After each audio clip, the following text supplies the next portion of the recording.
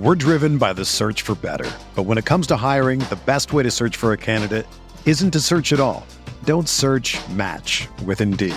Indeed is your matching and hiring platform with over 350 million global monthly visitors, according to Indeed data, and a matching engine that helps you find quality candidates fast. Ditch the busy work. Use Indeed for scheduling, screening, and messaging so you can connect with candidates faster. Leveraging over 140 million qualifications and preferences every day, Indeed's matching engine is constantly learning from your preferences, so the more you use Indeed, the better it gets.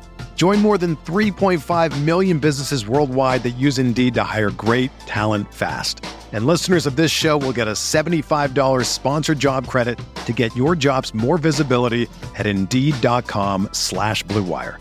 Just go to Indeed.com/Blue Wire right now and support our show by saying that you heard about Indeed on this podcast. That's Indeed.com/Blue Wire. Terms and conditions apply. Need to hire? You need Indeed. This podcast episode is brought to you by Coors Light. These days, everything is go, go, go. It's nonstop hustle all the time. Work, friends, family, expect you to be on 24/7. Well, sometimes you just need to reach for a Coors Light because it's made to chill. Coors Light is cold lagered, cold filtered, and cold packaged. It's as crisp and refreshing as the Colorado Rockies. It is literally made to chill. Coors Light is the one I choose when I need to unwind. So when you want to hit reset, reach for the beer that's made to chill. Get Coors Light in the new look delivered straight to your door with Drizzly or Instacart. Celebrate responsibly. Coors Brewing Company, Golden, Colorado. Support for this podcast comes from Wild Turkey Kentucky Straight Bourbon Whiskey. Let's tune in to their one-on-one with Jamal, a real bartender from Old Fourth Ward in Atlanta. I really get into the backstory of whatever I'm pouring, out of respect. There are literally years of experience behind these bottles. Wild Turkey, same recipe since 1942. If you want a true classic, this is what you want to order. Wild Turkey. Wild Turkey Distilling Company, Lawrenceburg, Kentucky. Copyright 2020, Campari American, New York, New York. Never compromise, drink responsibly.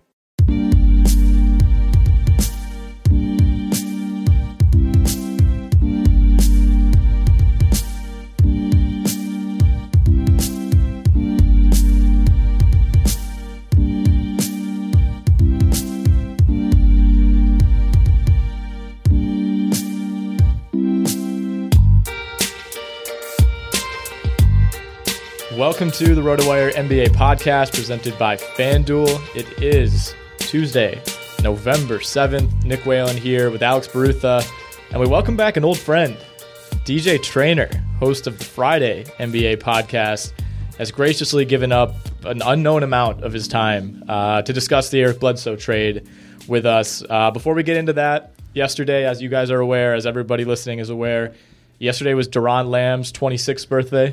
I don't know how old you guys are. Are you older than Duran Lamb? I'll be 26 in 3 days, so really? He's a little bit older than me. Interesting. Less than a week apart. What are the odds? That's how old crazy. are you? I'm 24. 24? Oh, okay, great. So Duran Lamb is older than everybody in this room. That's great. I wanted to ask you, I was a big Duran Lamb fan when he came out. Who wasn't? Had an brief but explosive career with the Milwaukee Bucks.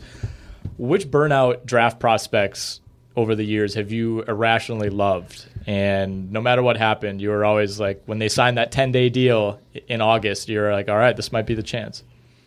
I was just talking earlier in the office about Jorge Gutierrez, who used to play for the Bucks. Great beard. Great flow. Yeah. I didn't follow him out of college or anything like that, but I remember him playing for the Bucks very briefly. He was one of those guys that I just assumed was a foreign player, and then you found out that he played like 4 years at Cal. I think. I didn't even know that. I just kind of assumed that they had brought him over from overseas because of the name. But yeah, for a while, every time a Bucks player would get hurt, Gutierrez would come back for a week and a half, then they would cut him, and then he'd be back later in the year, and then he would eventually sign for the rest of the year. What about you? Well, this isn't the prototypical answer you're looking for, but I still haven't gotten over Justin Hamilton. Like the white guy Justin Hamilton? Yeah, the white guy Justin Hamilton. Like, the dude, per 36 numbers for Justin Hamilton are really, really good. And he's been my sleeper for like 4 or 5 years now. He's over in China, but I might still have him stashed away in 1 or 2 keeper leagues. So Justin Hamilton is my ride or die, the hill that I'll die on. I think that I've already died on that hill, but he's the one that will forever be in my heart. Salim Stoudemire and AC Law were two guys. AC Law is a good one. They were both late lottery picks, and I was like, man, I can't believe these guys slipped where they did. Neither of them ever played more than 40 games in a season, maybe. Xavier Henry, another guy. I don't think the book is fully closed on him. Devin Ebanks, Bill Walker, who now goes by Henry Walker, I believe. And Marshawn Brooks is probably the queen bee out of all these guys. I actually looked him up today just to kind of see what he was up to, just a periodic check-in. He's playing on the same team in China as Miroslav Raduljic. And Marshawn Brooks is averaging 38 points per game, as you'd expect. He's averaging 8 rebounds, 6 assists, just tearing it up. He actually just beat Von Wafer's team in China on Sunday. So that has been your Marshawn Brooks update. Let's talk Bledsoe. This trade broke, around 9 a.m., I think, local time for us. It was all over Twitter when we woke up this morning. So if you haven't heard, the Bucks are giving Greg Monroe a protected first and a protected second to the Phoenix Suns in exchange for Bledsoe. I'll run through the protections on those picks quickly before we get into analysis. So this is pretty complicated as far as pick protections go.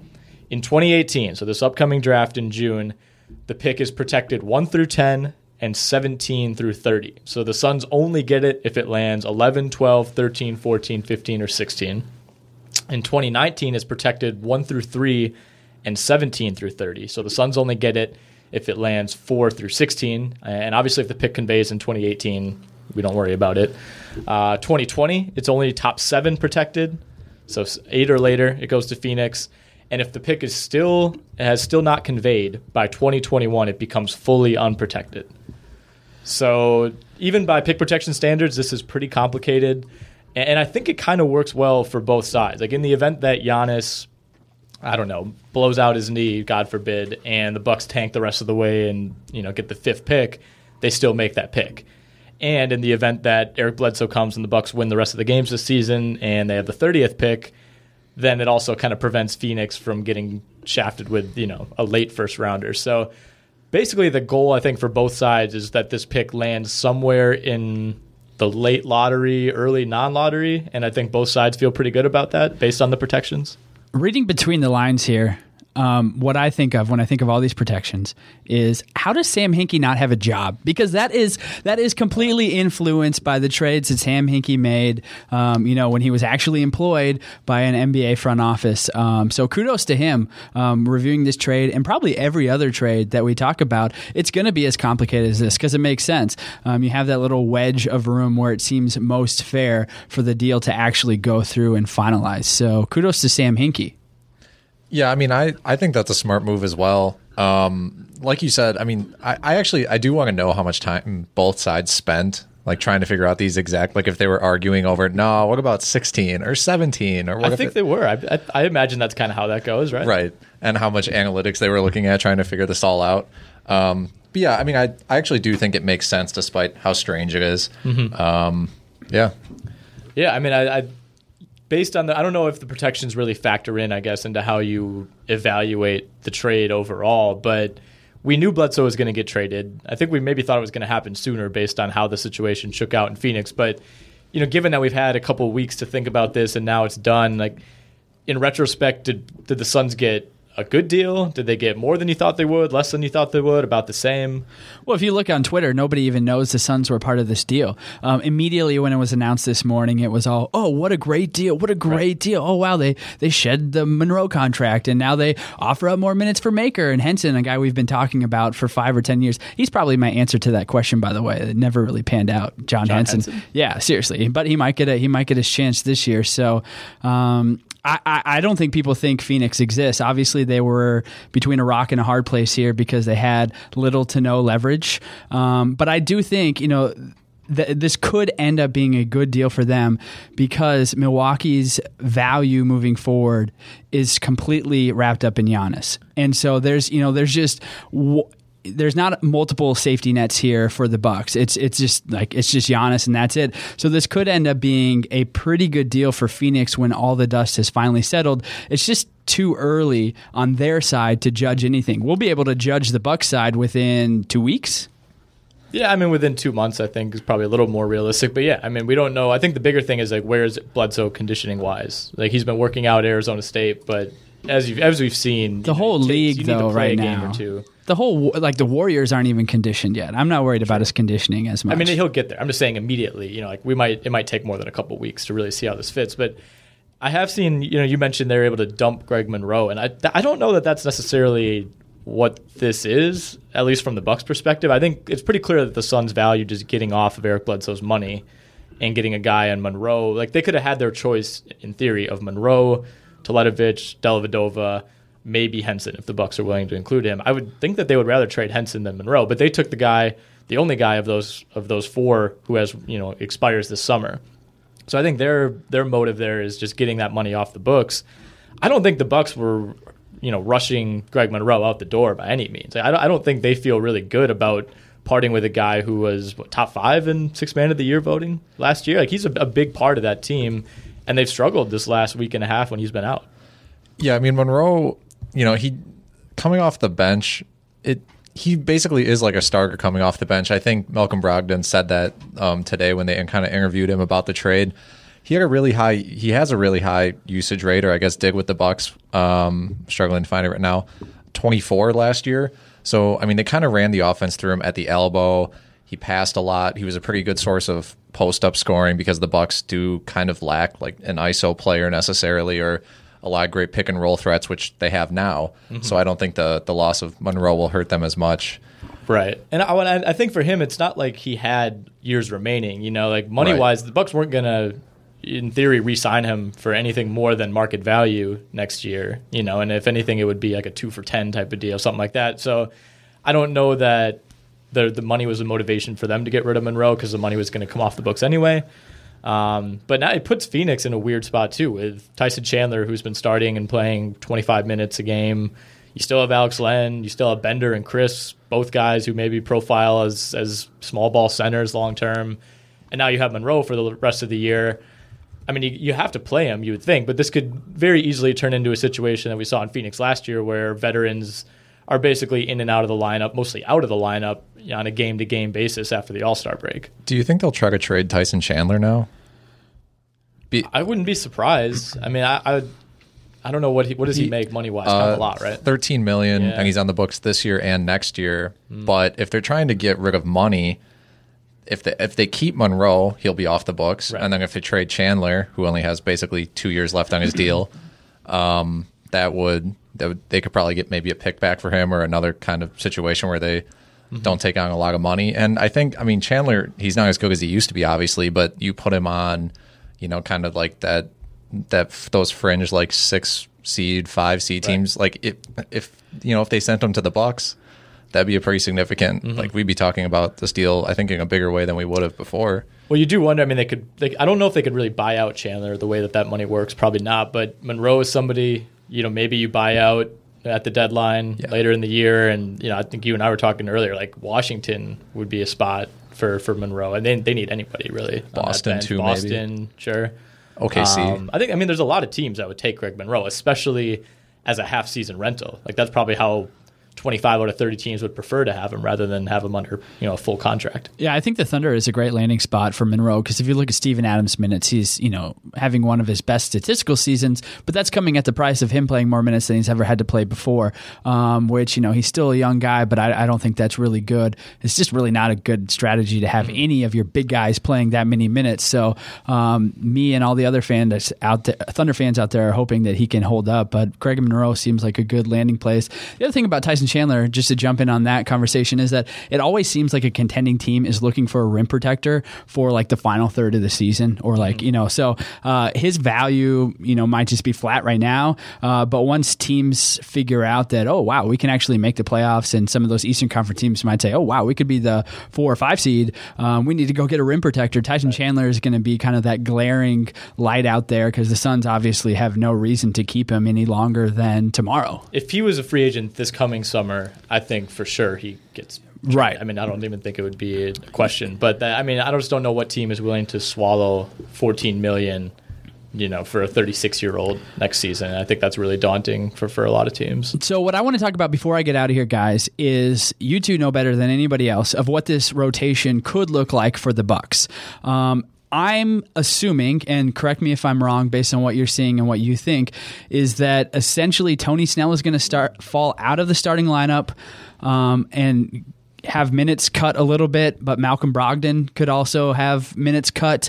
Dellavedova seems like the true loser here, where it doesn't really make sense to have him in the rotation whatsoever. Does that seem like a fair breakdown, Alex? Yeah, I actually think that Snell may stay in the starting lineup because then you can bring Brogdon off the bench and have that ball handler right off the bench again. Because I think if you have Bledsoe and Brogdon in the lineup together, you may... At that point, who do you have off the bench that's really handling the ball? I'm not really sure. I think I'd like to see Bledsoe's and Giannis's minutes staggered, where like Bledsoe comes out after like 7 minutes into the first quarter, and then he comes back in once Giannis comes out after playing the full first quarter, where you always have a ball handler. But it does make sense because Tony Snell is not going to bring the ball up.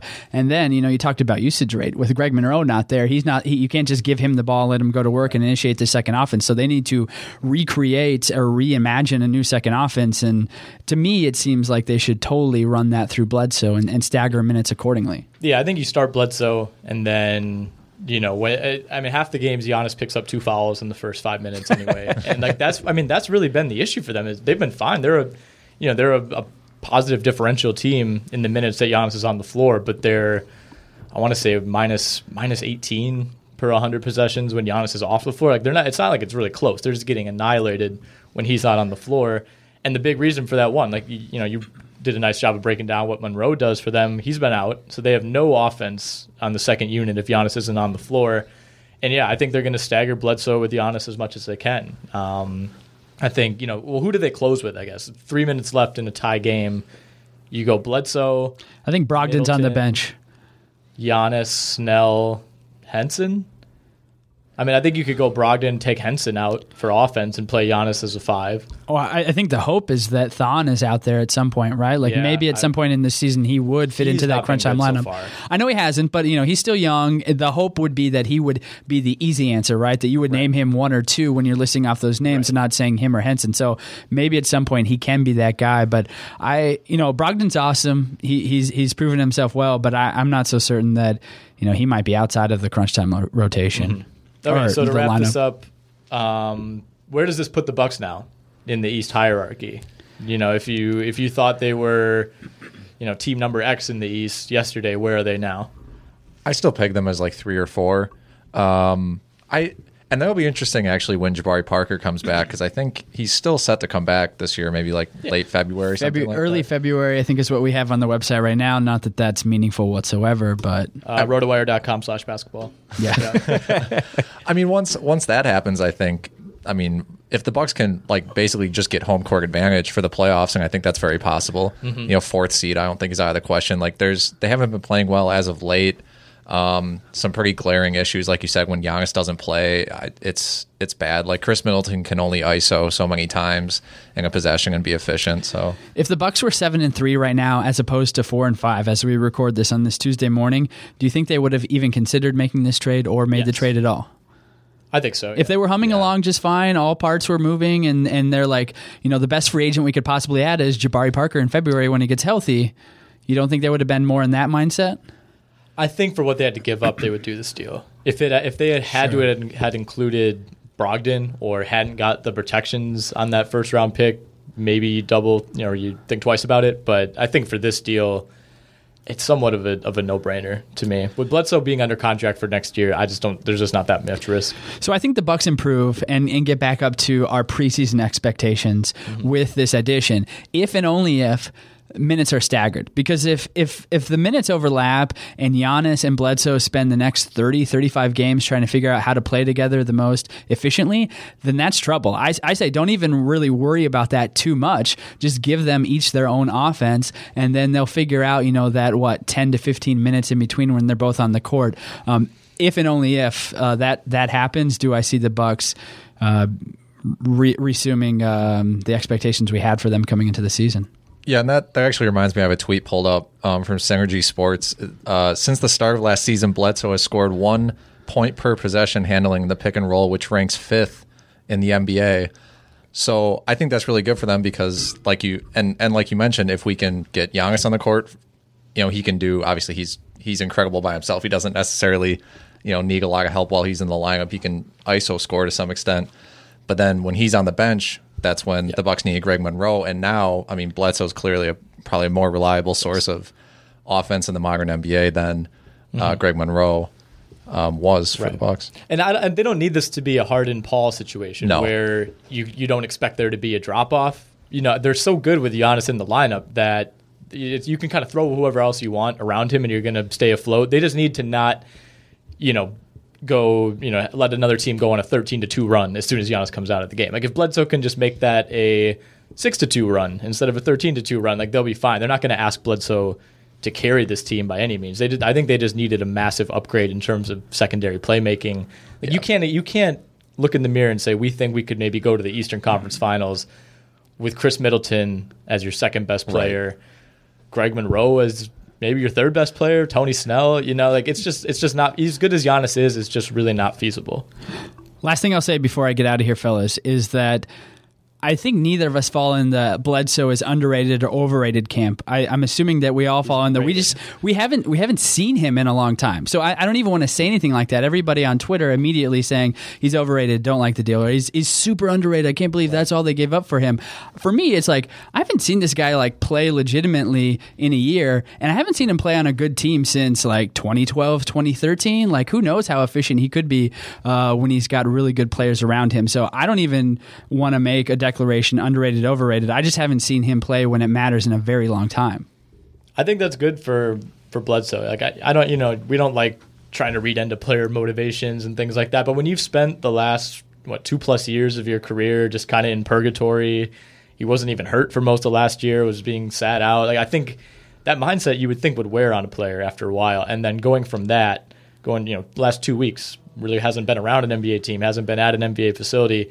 You're thrust right into a situation where you're expected to help a team that's going to be a 4 or 5 seed in the East.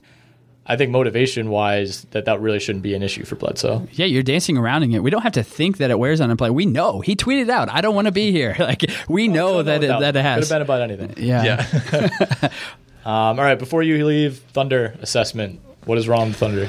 As with all teams that come together with new pivotal players, I give them at least 30 games into the season before I'm going to actively judge them for how good or how bad they are, right? Bucks get 2 weeks. Bucks and Bledsoe get 2 weeks, everybody else. So I'm not going to come down hard on anything. I will say there have been some flashes of unselfishness that I really enjoy watching. That's something that I've never, ever said in the same sentence with Carmelo Anthony before. So I just think that's fun to watch. And I like that, Russell has shown it within his ability to step back and not have to go out there and feel like he needs to score 30 points. Because to be honest with you, that mentality was there even when KD was there to his own fault, to the point where, people watching Thunder games would say, Russ, you need to let KD take, like at least 50% of the crunch time shots. So I'm seeing something out of Russ this season that I've never even seen, even when KD and James Harden were there.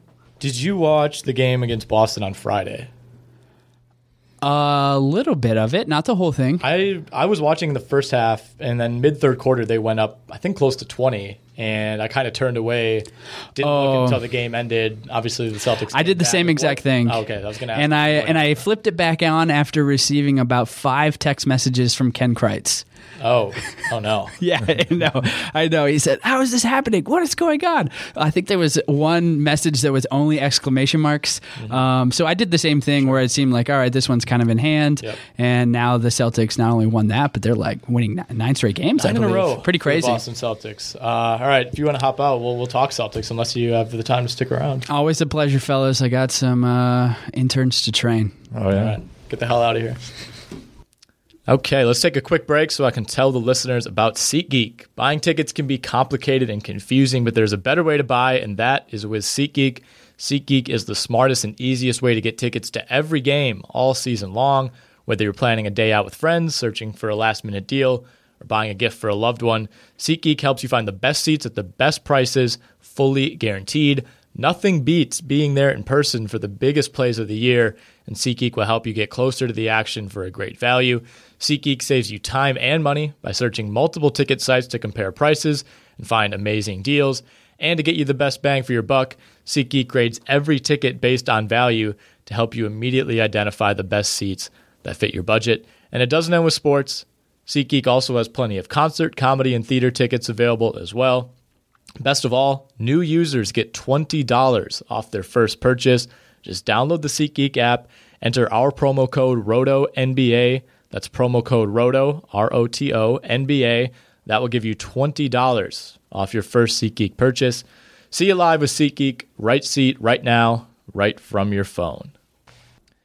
All right, so the Boston Celtics have won 9 straight games after coming back, winning in overtime in Atlanta on Monday, a game in which Kyrie Irving was receiving MVP chants on the road. That's where we're at right now. Kyrie Irving is the best player on the best team in the NBA. The only team with fewer than 3 losses are the 9-2 Boston Celtics.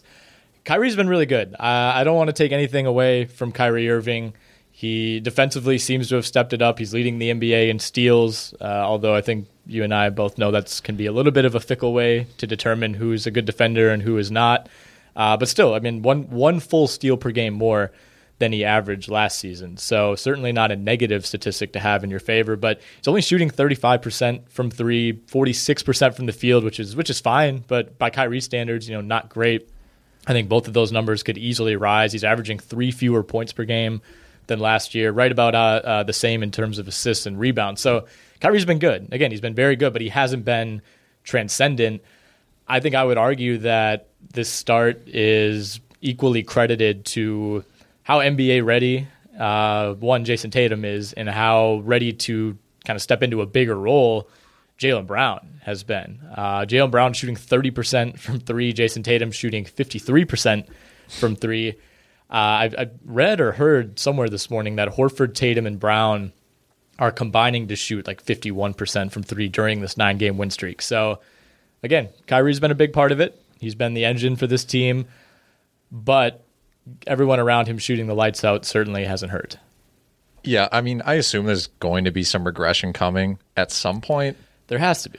But everyone is, I mean, it's crazy to me that, when Gordon Hayward went down, I think that was the first time that I really looked at the team's depth chart and realized, like, this team is like rookies. Like, after their top 5, players, it was basically just a team of second-year players and first-year guys. And now the trade that the Celtics made with the 76ers to get Jason Tatum looks like a home run right now. And not that it, long term it may balance out depending on how Markelle Fultz does, but I mean, the Gordon Hayward getting hurt, I don't want to say it was a good thing for the Celtics. You never want to say that necessarily, but long term, I mean, there's a lot of guys here showing that they're very legitimate players, not only on offense but on defense, which is where rookies generally struggle. And I'm looking at their team's defensive numbers right now. They're ranked first in allowing, or the lowest effective field goal percentage of other teams.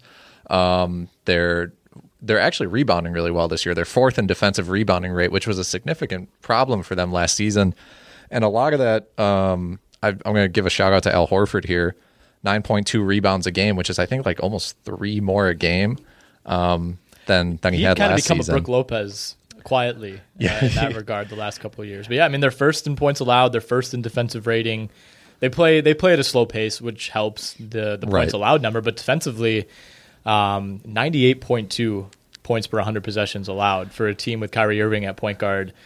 Really, really good. If there was any doubt that Kyrie would buy in to Brad Stevens, that's been erased. He's been very overt about his love for Brad Stevens, almost to a fault, you could argue. But no, I mean, it's fun to watch this team. It's fun to watch Kyrie in an environment where he's able to just kind of be himself and able to take over like he did in overtime last night, and there isn't the specter of LeBron hanging over him. It's just been a lot of fun, and I really hope that I think we're still on a crash course, right, for these two teams. I think Washington is going to have a say in it, when it's all said and done. Who knows with Milwaukee after this deal? But no matter what happens in Cleveland and what happens in Boston, those are the two teams, as long as they both make the playoff field, that everybody I think is still going to expect to meet in the conference finals. Yeah, and I mean, clearly, I mean, not that anyone had many doubts before, but Brad Stevens is proving himself as like an amazing coach, that he can do this with essentially an entirely new roster. Right.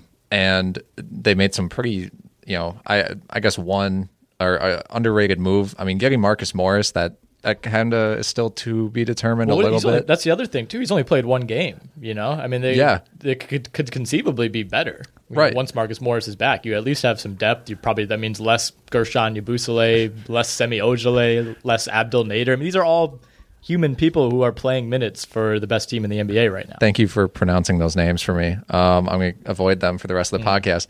But yeah, I mean, Marcus Morris isn't afraid to take shots. He did so a lot in Detroit, and Aaron Baines has looked solid as well. They did need some, I guess, some strength on the front line there, but yeah, I mean, I don't know if the Celtics will, remain the number one team in the East. Obviously, the Cavaliers are probably gonna have something to say about that long term, but it really feels like every team in the East has a pretty glaring weakness somewhere, and it's usually depth. And ironically, the team that has the least issues with depth, the Cavaliers, they don't play well together. The guys that they do have. So I think the East is kind of still, it's to some extent like anybody's game right now. But yeah, I mean, the Celtics are right now look like the most like put together team that feels most comfortable when you throw the ball out. So there's this belief that Cleveland can rip off 15 wins in a row whenever they need to. And I'm not saying that's not true, because we saw them roll through the East playoffs again last year when, the second half of their regular season basically looked like the first few weeks of this season, and everything was just fine when it needed to be. But at what point does it need to be? Like, do we really believe that they're hearing all this noise about how terrible they are, how nobody can play together, how the defense is, the worst in the NBA, and then you come out and lose to the Hawks? Like, is there really that much of a motivational issue for this team? I don't think they're just not trying hard enough to win these games. I think they actually want to win, and it's kind of jarring that the switch that they thought they could flip in the past all of a sudden isn't working like it used to. Yeah, at this point, I think the only person, I think the problem is the only person who can flip a switch on the Cavs is LeBron James, and we saw him do that against the Wizards. But then he basically tired himself out for the next game, which was that a back-to-back against Atlanta? Did that happen the next day? It was Washington and then Atlanta. I don't know if that was a back-to-back. But that may have been kind of a hangover game because, LeBron went outscored 50-some-odd points. I think it was Friday, Sunday. But yeah, either way. Yeah. And so, yeah, maybe they can flip a switch. But if we're talking about that being LeBron James, how many games in a row can LeBron James like theoretically carry this team? And so that's the problem is like... I mean, it's going on like, 200 plus at this point. Yeah. And you can try and say you can flip a switch whenever you want, but if you're relying on just one dude and you have plenty of guys, like you have Kevin Love.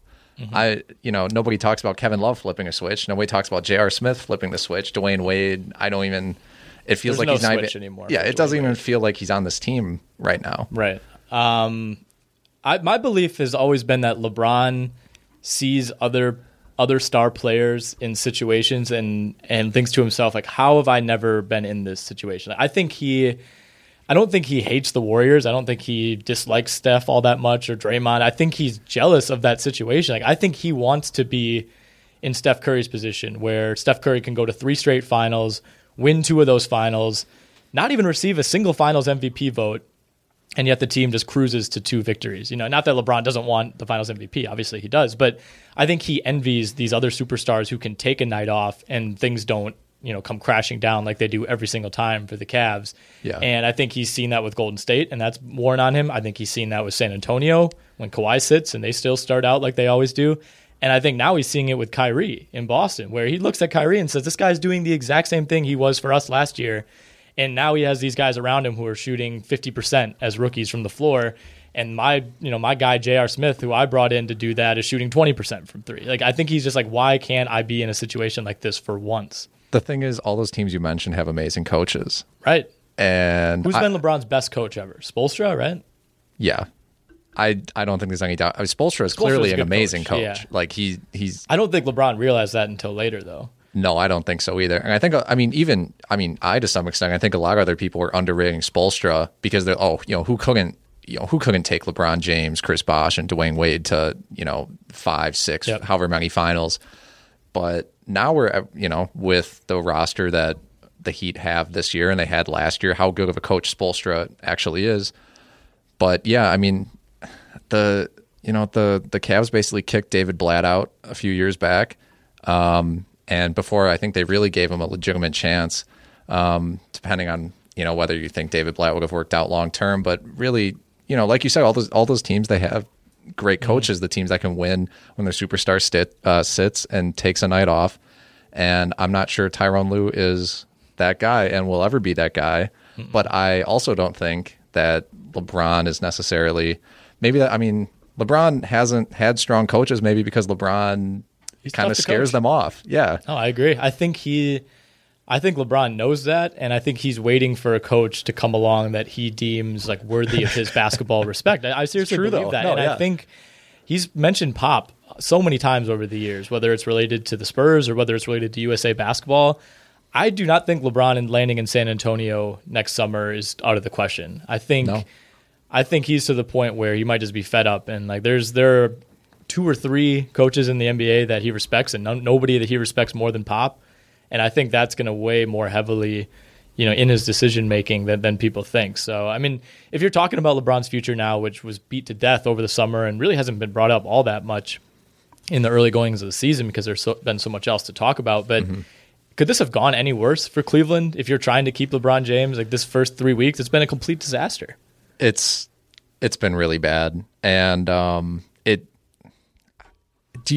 don't know, because this roster is pretty, as far as the contracts go, this team is pretty set for the next couple of years, right? I mean, if LeBron were to stay, they're in better shape than they were the last couple of years, due in large part to the fact that they have the Brooklyn pick. Every team that LeBron's played on since he left Cleveland, and really every team that he's ever played on, because Cleveland never had any assets, has been cleaned house for LeBron and his guys to come in. We saw that with Miami. They didn't get any better. All they could do every year was just pick up whatever 37-year-old was available, whether it was Ray Allen or Rashard Lewis or Birdman. And those guys ended up playing major minutes for those teams. So, yeah, I mean, the fact that you have that Brooklyn pick sitting there as an asset is interesting, but you still have some bad contracts. And I think a lot of these guys, I mean, I've thought it's a problem kind of since the beginning. The Kevin Love and Tristan Thompson and LeBron James together. LeBron and Love almost play the same position at this point. Tristan Thompson, I don't think, is a max player. He's playing, before he got hurt, he was playing, 20 minutes a game? Right. Like, I don't care how good you are at offensive rebounding. Unless you're literally a transcendent offensive rebounder, you're probably not worth a max contract. He doesn't know what hand he shoots with. He changed it he's neither-handed. He's neither-handed. I think there's just kind of a problem with the construction of the team overall.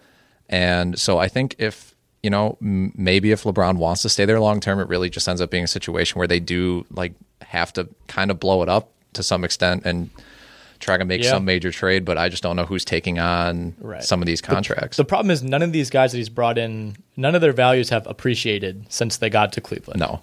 I mean, part of it's due to age. Kyle Korver's 36. He is what he is at this point. JR, weirdly enough, is getting up there in age. He'll forever be 25 to me. But I mean, he's 30, 31? I can look it up. I don't even like to think about that. Yeah, please do. Kevin Love, when we were talking about potential Kevin Love trades this summer, you weren't getting anybody back the caliber of Kevin Love, or at least what you thought you were getting in Kevin Love back in 2014. Shumpert, I mean, he's a guy that would be, a DNP CD for half the teams in the league most nights. So I think that's been an issue too. There have guys have played well in certain spots alongside LeBron, but you haven't. None of these role players that they brought in have turned into their version of Andre Iguodala. No, especially not 32-year-old J.R. Smith. It's crazy. Lord. But no, yeah, a lot of these guys, especially this year, I think it's interesting. A lot of guys like J.R. Smith, who they kind of brought in to be hey, we can kind of, not to say save your career, but we want to, we think you're really talented. We'll play you a lot of minutes. You'll do a great job. His role is being minimized now, and that can't, chemistry-wise, that can't be good. Same with the Tristan Thompson situation with Kevin Love starting for a bit there. Right. I don't like the construction of. I mean, like they have so much talent, and I think that's what bothers me the most about this Cavs team. That's what bothers LeBron too. It would really bother me too if my team had that much like just pure skill and was just underperforming like this. So I don't. When the time comes for LeBron to make a decision, it like you said, it would not surprise me if he decided to move on somewhere else. Right. And a lot of the problems with this Cavs organization are a product of having LeBron and all that he entails as a player / part-time general manager. Like we can't pretend that the Cavs are operating on a level playing field with a lot of these other teams. But again, I think he looks at the Warriors and says, okay, this team is hit on, it seems like, every draft pick of the last 5 years. So not only are you adding Andre Iguodala in free agency, you're adding Kevin Durant, you hit on the Draymond pick, who's a second rounder. Yeah. You hit on McCaw. You hit on Ian Clark. Not only are they talented at the top, they also have like this farm system running where it's just feeding their bench. And I think the Cavs have been the opposite of that in every way, partially because they've traded away a lot of their picks. But, they have. You swing and miss on Kay Felder. Joe Harris was playing minutes for this team last year. Like there's been no internal development, it seems. That's very true. And it's weird. It's interesting to me to think about the Kevin Love for Andrew Wiggins trade in retrospect. It's hard to. I can't say it was a bad move because they won a championship, right? Because of Kevin Love being on the team. But now, longer term, I do wonder if keeping Andrew Wiggins would have been better. I'm not sure how. Yeah, obviously, we're playing a huge what if game at that point. Right. But it does seem like the Cavaliers need a wing player rather than more bigs at this point. And Jeff Green. Well, you don't need a wing. What are you talking about? It's alarming how accurate that is. Yeah. Yeah, I did. No, that's a good point. I mean, the Wiggins thing is so tough because like every time you think Wiggins is about to break through, he kind of takes a step back. So if Andrew Wiggins was just a little bit better, it would be pretty easy to say they should have kept him. But he's been just shaky enough that and Love's been fine, and like you said, the title vindicates everything. So it's going to be kind of a moot point in the long term. Yeah, the thing is though, I mean, Wiggins, his development's been like kind of not exactly what people expected, but if you think about putting him just next to LeBron James, we might not be talking about him in that way. If we put the 22 point per game Andrew Wiggins next to LeBron James and have him focus a lot more on defense, and they're just Well, I think if you in this situation that we're imagining, we're sitting here in November 2017, and instead of having Kevin Love as your number 2, you have 22-year-old Andrew Wiggins, who you have long term. And if you're talking about keeping LeBron, I think you're pitching him the development of Andrew Wiggins over Kevin Love might get a little bit better these next couple of years. But yeah, I mean, it's a debate that we could really have forever. Fantasy basketball fans, basketball is back, which means FanDuel is back. It's fantasy basketball for everyday fans with new contests starting every day. That means no busted seasons. There's something for everyone on FanDuel. Tons of contests to choose from.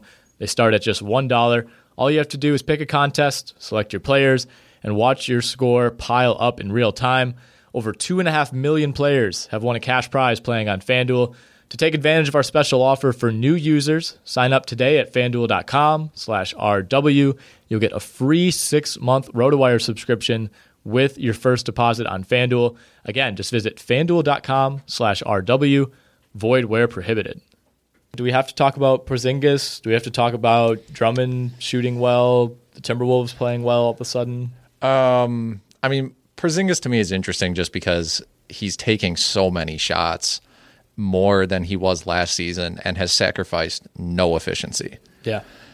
And he's looking, it's at the point where he looks like he's realized, like, wait, I'm 7'3", I can just shoot over anybody. Yep. And now it's coming to fruition where he's taking, I don't have it exactly in front of me, like 22 shots a game. He's actually taking fewer threes per game, which to me it speaks to how often he was just standing around watching Melo last year. Yeah. I mean, it's close. He's almost the same per game, but slightly fewer. And I've watched a lot of his highlights, and it's amazing how much the Garden just is. They go nuts whenever Porzingis is happening like this. And it's one of those things where it's like, I understand that they were hesitant. I don't want to say hesitant to trade Carmelo Anthony, but there's always the worry that like you trade your star player, and if things don't work out well and the team is bad, that people. Right. I honestly do not think the fans who come to Knicks games care if this team wins 15 games. as long as Porzingis looks awesome, agree. they'll be there and they'll be cheering, and it is really exciting to watch. No, count me among the doubters. I thought, obviously I like Porzingis. Everyone likes Porzingis as a prospect, but I would have taken so far under on, is he averaging 30 points a game after 9 games? Like, I'd never in my mind did I think that he was really capable of having that second gear. Mm-hmm.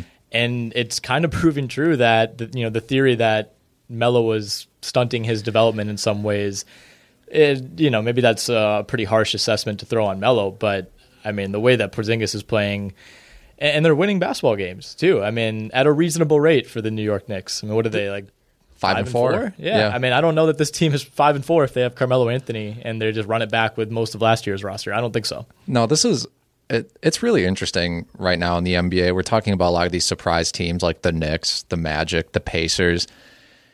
These are teams that like have not necessarily the Magic, but a lot of these teams that have lost star players play well. Like they just play as a team and they play well and they exceed expectations. And I don't want to say stars are overrated or we're realizing stars might be overrated, but there's a certain type of player that I think, like maybe it's the Carmelos of the world that don't necessarily like help your team as much as you think they do, despite scoring 25 points a game on like 46% shooting. Basketball is still at the end of the day a team game. And if you can play well as a team, you always have a chance to win games. And the Knicks, Porzingis is taking 22 shots a game or whatever, so it's not. He should be. He should be taking more. Should be taking 42 shots a game. What is his long-term projection? Like, you look at the rest of the averages, about 8 rebounds, which to me, I know he spends a lot of time on the perimeter, but he's 7'3", and he's an insane athlete. Like, he should be a 10-rebound-a-game guy pretty easily when you're playing 34 minutes. But still, I mean, you'll live with 8 boards a game. Only 1 assist per game. He's not someone you look at and say, he has the Ben Simmons passing gene by any means, but he's not a bad passer. He's a willing passer.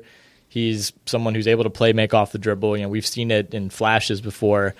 But when we fast forward 5 years, and he continues on this path that he's on now, is he more Dirk-like, or does he become more of a DeMarcus Cousins guy long-term, where all of a sudden Cousins is like top 10 in the league in assists, and he's blocking shots, and he's 12 rebounds a game? Like, where's his developmental path right now? I still like him long-term as a center. If he bulks up, like I understand there's hesitation with him bulking up. He may not want to do that. I've heard he doesn't want to play center. And there's mismatches wherever you play him. I mean, you could play him at small forward. It'd probably work fine. I think what that's more about is who's on the court with him, right? Like all that comes down to is he playing with someone else who can guard the other team's center? Yeah. And that's something that you have plenty of time to figure that out. Right. And it's more of a personnel thing, I think, than anything else. Yeah. That is a tough question, but I think what he's doing right now, as far as not, his basic kind of an archetype as a player, like he's mainly a scorer, pretty solid defender, maybe not as good of a rebounder as we would hope. I think that's fine because he, like, do you think he could average? I mean, I think him averaging 30 points a game for an entire season at some point in his career is not crazy. It might be this season. It might be this season. Yeah, no, I think that's totally reasonable. I don't know what precedent, I'll have to look this up, if there even is a precedent for a player who could average 30 points, 8 boards, 2 blocks, and also like 2 made threes a game. I think the closest, without looking, I would guess is Dirk, but obviously Dirk never was a shot blocker by any means. It's kind of a new type of player. It is a new type of player. It's like, if Anthony Davis was good at threes, right? That is kind of. But I think Anthony Davis as an overall defender, always way better. We've seen guys who kind of don't have the total package that Davis has, but one side or the other. Like Porzingis being this like shot blocking specialist / knockdown 3-point shooter / 30 point per game scorer it's a weird mix, but it's so much fun to watch. Where does he rank in like guys? If it's a league pass night and there's 14 games, like where are you going? Which players are you trying to watch?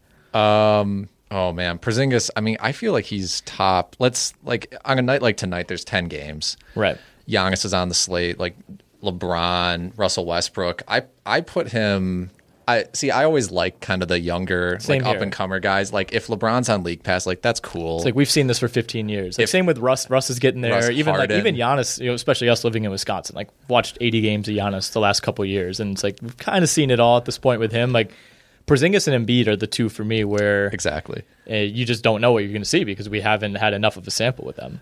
Yeah, so I mean, he's probably top 3 like on any given night for me. Him and just rookies or young guys in general. Embiid, I'm interested into Aaron Fox. Ben Simmons is incredible. But he's really high on that list for me because when he gets hot, like he's one of those, he's a star when he's one of those eye test guys where he's just making shots, like just smooth shots over other 7-footers. Or just basically not even jumping and shooting right over some 6'5" guy who had the unfortunate, task of switching onto him, blocking shots at like basically the top of the backboard. Right. He's incredible. The consistency on defense has been impressive so far. We saw that. I mean, he was a 2-block-a-game guy last year, but it seemed like it came and went. Like this year, like the chase down block over the weekend, that was all over the place. Like Porzingis wasn't doing that last year. The chase down and then to immediately turn around, turn your entire momentum, sprint the other way and dunk. Like those are the type of play. I think he's in better shape. He's noticeably more cut up in the arms. It's gone about as well as possible because it wasn't all that long ago that he was almost traded. He sounded like was at odds with the organization, and given all that context, the fact that they're playing fairly well and he's doing what he's doing. If you're a Knicks fan, you probably went into the season with like the lowest possible expectations, and this has to have been a fun start, I would imagine. Yeah, and I think Knicks fans do have they have things to be excited about now. Like maybe Tim Hardaway Jr. hasn't been as great as people hoped, but he started off against some really tough matchups. I think that's important to note, and he's actually he's been pretty hot over the last few games. He's taking so many threes. I'm looking at how many games this is. Over the last 5 games, he's taking 9.6 threes a game, making them at 35%. He was so bad those first 4 games that it kind of tanked his percentages. It is, but like last 5 games, he's shooting 47% from the field, 35% from 3. Like that's totally fine. Right, and so and when you look, and he's scoring 21 points a game over the past 5 games. And when you look at those first 4 games, he played OKC, so he had Robertson and Paul George on him. Yep. Then he played Detroit, he had Avery Bradley on him. Then he played Boston, Jaylen Brown, basically, Marcus Smart, and then Brooklyn, which like that one we're just gonna have to chalk up to an off night. We can chalk up to an off night, but he was coming off 3 nights where he was just he was getting locked down in defense and everything like that. And then obviously he popped off against Cleveland, and now he's been on fire. There's a lot to be excited about there. Frank Ntilikina looks pretty good. He's very good. The shots don't always go in, and I've heard when scouts were like, well, he's not a great 3-point shooter. Well, he's not bulked up that much. He might have trouble finishing at the rim. His shot form looks fine. People are saying he's skinny or like doesn't have when I watch him, he looks like an NBA player out there, like as far as like body wise. So he has really good instincts. Like if I was a Knicks fan, I would be really excited. Yeah. He's got 18 assists over his last 3 games, and he's in a different situation than these other rookie point guards. The Knicks aren't running everything through him when he's on the floor. He's not playing 35 minutes a night like Lonzo. He's doing this in a pretty reduced workload. He was hurt to begin the year. Like, who knows if he's even at 100%. Like, the ankle injury was pretty bad. That caused him to miss only 2 games. I think they thought he was going to be out longer than that. So who knows where he's at. Probably had the best game of his career to date against Indiana over the weekend. 10 points, 7 assists, 3 steals. Doesn't jump off the sheet by any means, but hit 2 threes, was 4-7. Like he seems to know his limitations. He has an advanced sense of kind of knowing what he's good at for being as young as he is. And the passing, I think, is probably better than some people expected at this stage. The passing and the defense are the main 2 things. His arms are defensively. Does he have like a 7-foot something wingspan? I think it's close. 6'10", 6'11". So per 36 minutes, 7.8 assists, 3.6 steals. Obviously, we're very early. Depending on what you think about per 36, but that's seemingly right now his mold as a player.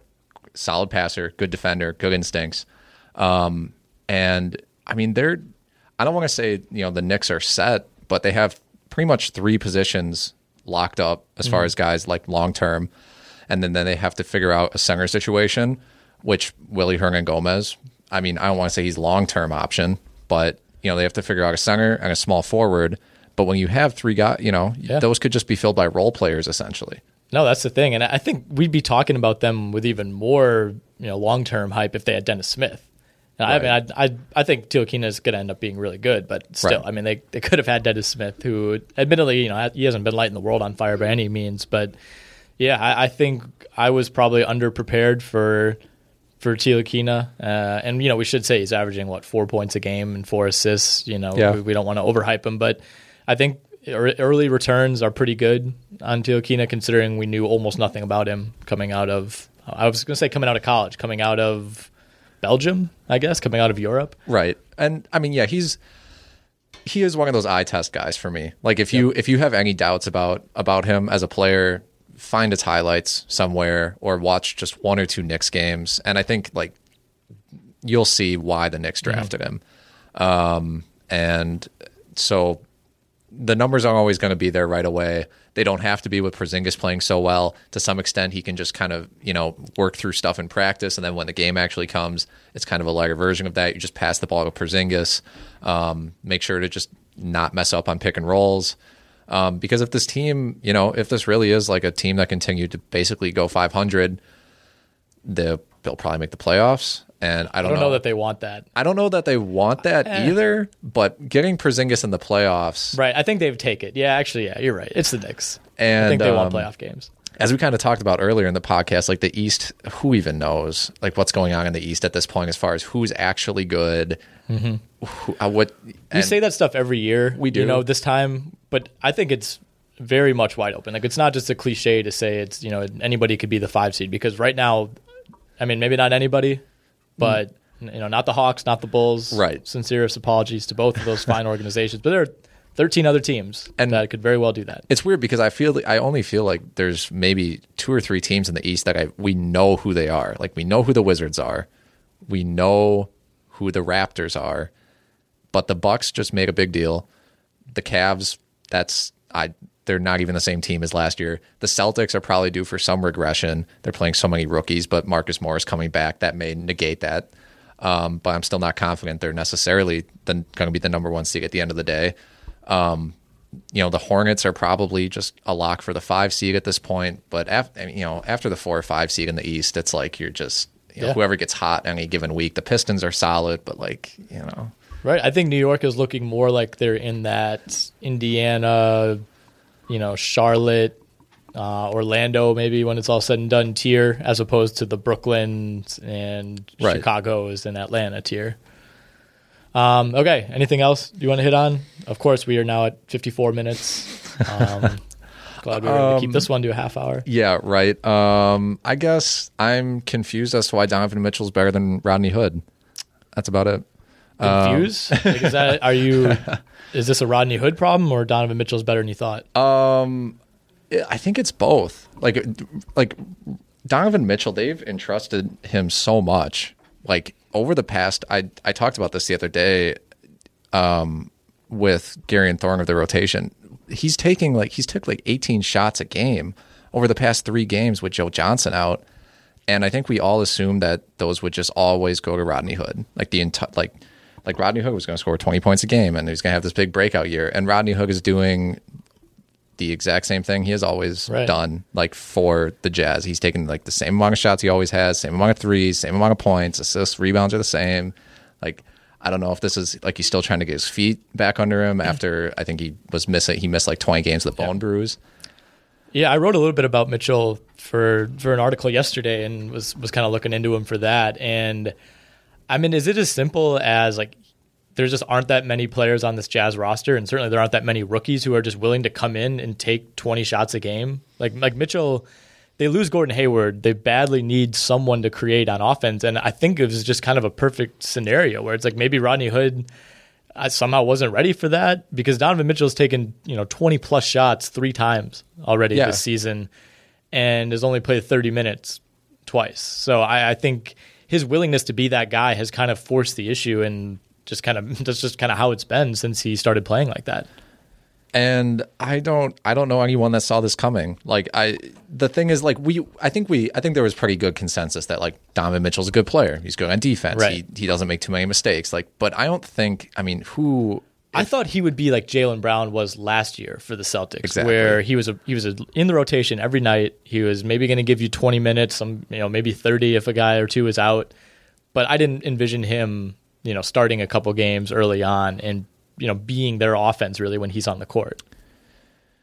Yeah, and I feel like he's earned himself legitimate playing time, like maybe over Joe Johnson at this point. Like, it's how does this happen? And then he just goes back to playing like 18 minutes and putting up like 7 shots. I think we're past that point. I think he's, I think the fact that he's a 13th pick makes it seem like this is some, grand accomplishment and he's playing above his head. But I think it was pretty clear from the moment when he stepped foot in the summer league that he probably should have gone higher. And I think we'd think differently of him if he was drafted 4th overall and not 13th. Right. And they are coming off 2 losses, but the one loss, they lost by 9 to Toronto. That's fair.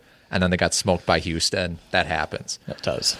So, and I don't know how you can say, like, well, if they had Joe Johnson, they wouldn't have lost by 30. Like, I think you got to remember the way Houston plays, that losing to Houston by 27 is like losing by 15 to a normal team. Exactly. Like, if they shoot so much, like if they get hot. Yeah. Zuki was popping off at the end of that game. That was actually on TV, I think. But yeah, last 5 games for Mitchell, 20 points, 3.5 rebounds, 2 assists, 1.5 steals, 46% from the floor, 44% from 3. He's not just coming in and chucking. I mean, he's making shots. He's getting to the rim. Yeah, if Ben Simmons, if this wasn't Ben Simmons' rookie year, Donovan Mitchell could be like rookie of the year candidate. I think it would be him and Tatum right now. Yeah, Tatum has a really strong case. He's been crazy good. I mean, not that that's all that unexpected, but wow. No, I don't think anyone thought that Tatum would be decidedly better than every other rookie in the class right away. But yeah, I mean, he has looked decidedly better than most other rookies in the class. Like, Josh Jackson's kind of been, I think he's kind of. Jonathan Isaac hasn't gotten too many. It's hard to can't really make any sort of real declaration on him yet, I think. Mm-hmm. Yeah, I mean, if you're the Nuggets, would you rather have Trey Lyles and Tyler Lydon, or would you rather have Donovan Mitchell? Is this this feels like like sarcastic? Yes. Well, I mean, that's the Mitchell pick was traded for Lyles. It's unbelievable. Can you imagine? I mean, my Lord. See, that was a bad idea at the time, and it's like by the day it looks worse and worse. And I get that they were like, well, maybe we have too many guards. We have Will Barton and Moutier and Murray and Harris, but to some extent, like, the best player available thing isn't just something the 76ers have to do. Right. Especially when your point guard situation is so so up in the air. Like, adding someone to that mix isn't necessarily, like, in your head, if you're that organization, you might think, like, wow, drafting Donovan Mitchell is really going to complicate this entire situation. Or maybe it would make it incredibly simple. And but I don't think anybody was like, Donovan Mitchell, point guard. I think he's a shooting guard first who can play point guard. It's been about 60-40 in terms of shooting guard versus point guard minutes for him so far. But do the Nuggets need a point guard? That's the thing, though. Do the Nuggets need, like, a true point guard, or do they need, like, a shooting guard who can handle the ball once in a while? They need someone who can shoot the ball. And as you've said before, like, that's why they want Jamal Murray to take this job, because in theory he can shoot, but the numbers say he really can't shoot. Yeah. So, yeah, I mean, I think the Nuggets will still be fine. I thought they would be a team that would kind of pick up where they left off at the end of last season. That necessarily hasn't been the case. They're 5-5. They'll be all right long term, but do we want to talk about the Timberwolves? Yeah, let's talk about the Timberwolves real quickly. Okay. We'll actually keep this short. They've won. We will. Maybe. Well, it's been 5 straight wins now. They beat OKC. They beat Miami. They beat the Pelicans. They beat Dallas. And then they blew out Charlotte over the weekend. Are the Timberwolves back? I would like to think so. I mean, their starting 5 is. I don't think there's any doubts about how good their starting 5 is. And I think we kind of talked about them on a podcast before, where I just felt like their main problem is going to be defensively, especially off the bench. But, it's interesting because Jimmy Butler is kind of taking a back seat to Karl Anthony Towns and Andrew Wiggins, and Jeff Teague has been playing better as of late, which is good. But this is a team. I don't. They're a playoff team still in my eyes. Like I feel like they have too much potential just overall to not continue playing at least. They're 7-3, and I think in our preseason roundtable we were trying to predict the top 5 or 6 teams in the West, and I can't remember if I put Minnesota over at OKC. But to me, those were the 2 teams that would be essentially battling it out for a similar record in the top 5 of the West. And right now, looks like Minnesota, just because they're more balanced, is looking like the better team. Yeah, Minnesota, Denver, and OKC were the 3 for me that I think. Yeah. And I think at the end of the year, they'll probably still be there. Memphis, we maybe didn't give enough credit to. The Clippers have looked, they've kind of been an inverse, I guess, with the T-Wolves. Started really well and have struggled since. But the West is going to be a lot of fun. And I think we should keep in mind the T-Wolves have only lost 1 game with Jimmy Butler in the lineup. I believe they're 7-1. That's important to know. When he's healthy, which really shouldn't come as all that much of a surprise. Okay, that'll do it for us. We almost kept this under an hour. It's going to come out to probably like an hour and 3 minutes. But as always, DJ. Yeah, it was a valiant effort by us. Only missed the original, time target by about 33 minutes. So when you look at it that way, maybe not so much. But as always, we're sponsored by FanDuel, FanDuel.com/RW. You can get your free 6-month RotoWire subscription with that, and also get that deposit from FanDuel that we mentioned earlier.